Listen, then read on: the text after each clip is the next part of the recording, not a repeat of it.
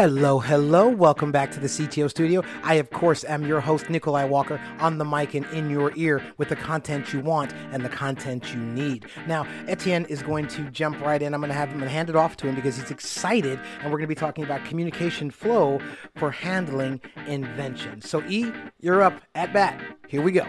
Competitiveness, as I mentioned in the opening, is often our ability to get things to the market quicker, to be listening to the customer more closely, to rally the troops, reassign budget, that agility to say, hey, on day one, the customer asked for save to PDF, and on day 3, we gave it to them. And, oh, wow, this company is responding to my needs.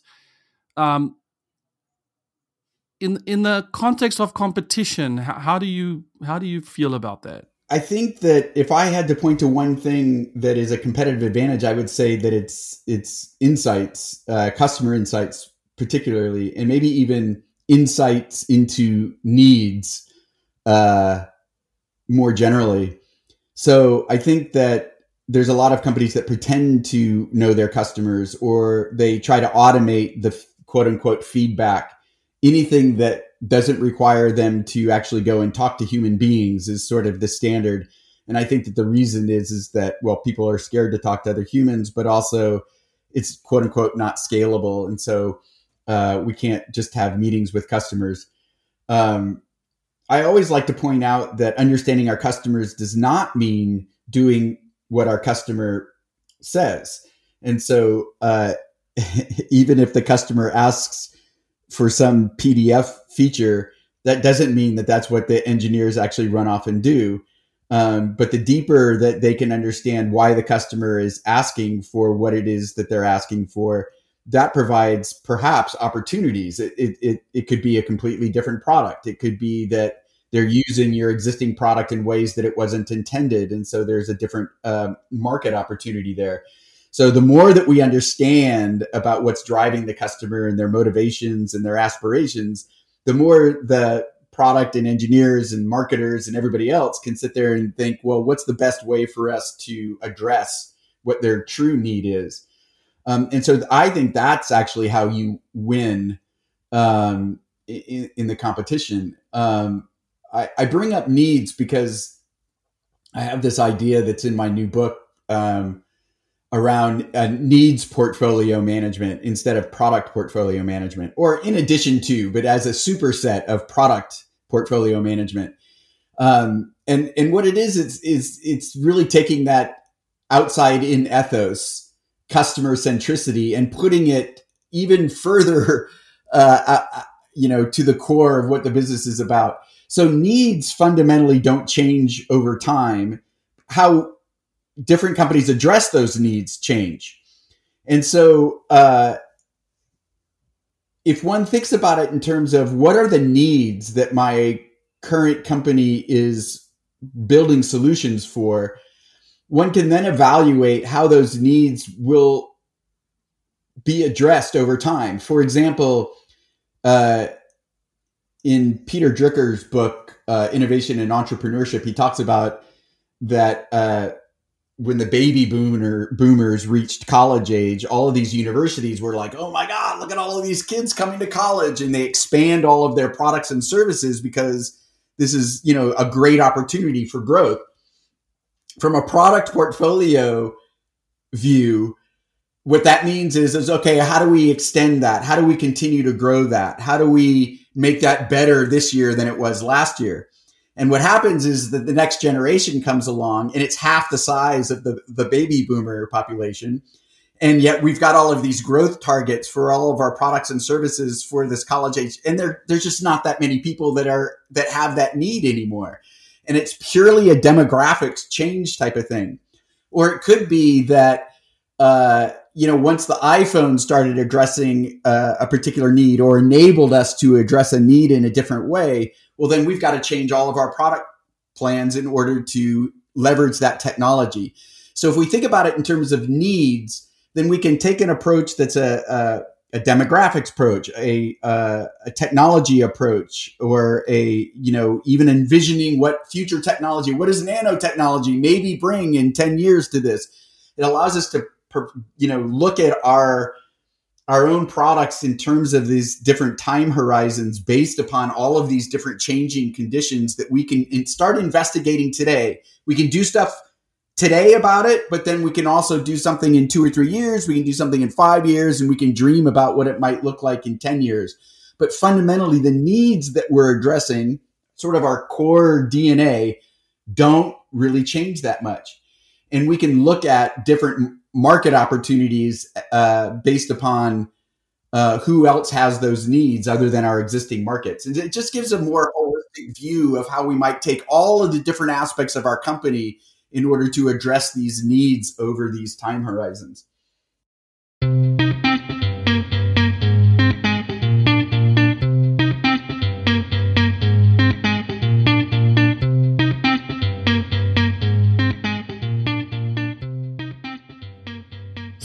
So that's very interesting. Can you clarify for me the time horizon? I understand the needs changing. What did you say doesn't change? Needs don't really change. How the needs are addressed does change. But so like if you're, people are often struggle with the terms like, well, what problem are you trying to solve? Well, I'm a gaming company, so I'm not really solving any problem.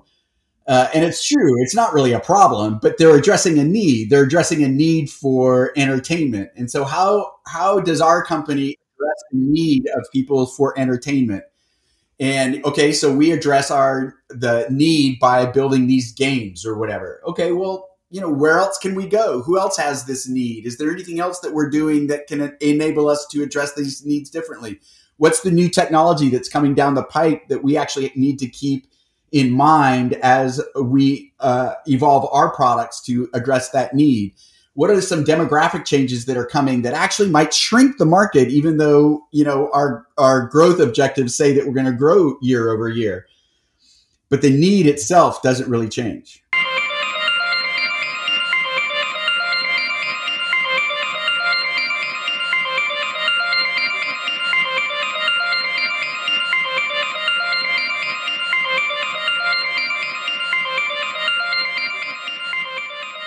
That is fascinating. That's quite an unblock for me, because that speaks to what I said earlier, which is if the engineering is in the how things get built, as sort of maybe in the more negative light of a reaction to, oh, well, this is what we're building, and this is, you guys decide how you're building it. In terms of the competitive advantage and this time horizon, the how things get built is obviously affected by invention and change and the future of everything. And so who better to have in those discussions than the geeky engineers who are like, well, I know you're using the Ionic framework now, but there's this other thing that's going to project it onto, thin air. And so that's why I want the CTO and their people in these conversations from the get-go. Yeah, totally. I mean, it's what R&D used to be, right? I mean, it was the research and development, and that research was really invention. But even if your business isn't in invention mode, they sure as heck need to be out there understanding what is being invented, right? And so there's the whole concept of technology scouting or startup scouting. And so that, it means that we need to be involved in the community, the innovation economy or whatever, in order to know these things that are coming. And we can just leave that to the innovation group. But I think that that's silly. I think that if you're a company that's dependent upon technology, as most organizations that have CTOs are, to me, that belongs in engineering. That's where the expertise is. And so, I think that innovation has been sort of this catch-all bucket for everything that's, on this far away time horizon. And it never gets any funding, and it never gets any real love because the return on investment is so far away.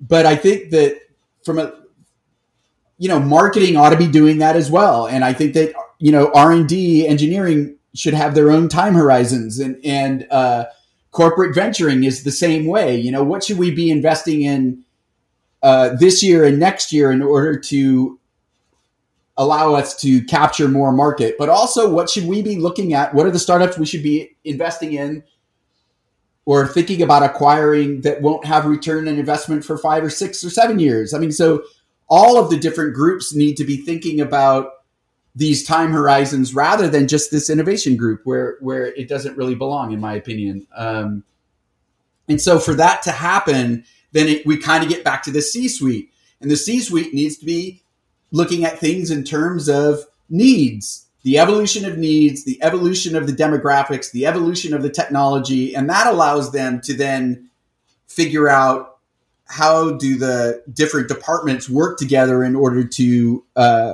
prepare the company for those different stages of growth. Yeah, one of my friends used to talk about the R&D as really the quest for learnings, and the output of R&D isn't necessarily the hot new tech or the product, but it's really just a learning that the organization can use, useful learnings. Yeah, I mean, so that's not to pimp my book more, but I mean, so that's like one of my 5 E's is exploration, which is... Whoa, Brent. Don't start digging into the E's. Ladies and gentlemen, we are going to dig into those in depth a little bit later. Right. Well, all right. Well, exploration mode is just the learning mode. And then I think all parts of the organization need to be able to balance both the execution that they have to get done with their learning. Yeah. So I think to sort of cap the mindset / C-suite approach is, hey, CTO, yes, you're delivering. Yes, you're building teams. Yes, you're optimizing the budgets. Yes, your uptime has increased by another 9.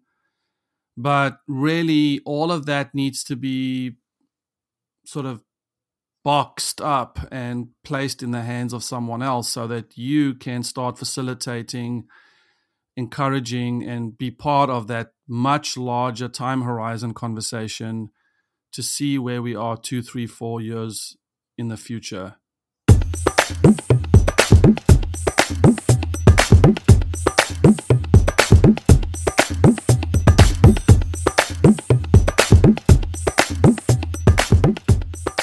Yeah, there's the strategy side, and then there's the operational side. What do we need to do as an organization in order to better enable us to do the horizon side, the strategy side. And so then that's bringing in, again, sort of the learnings around Agile and other components of organizational structure.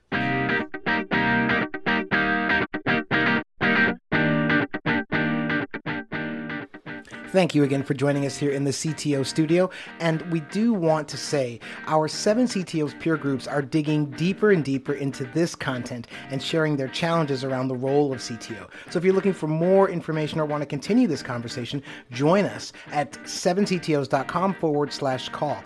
Now, we do want to thank Brant Cooper. We will see him again next week. I want to remind you that he is an author, and you should check out his book, Disruption Proof, as well as always go visit 7ctos.com. That book is available on Amazon, and we will see you next week.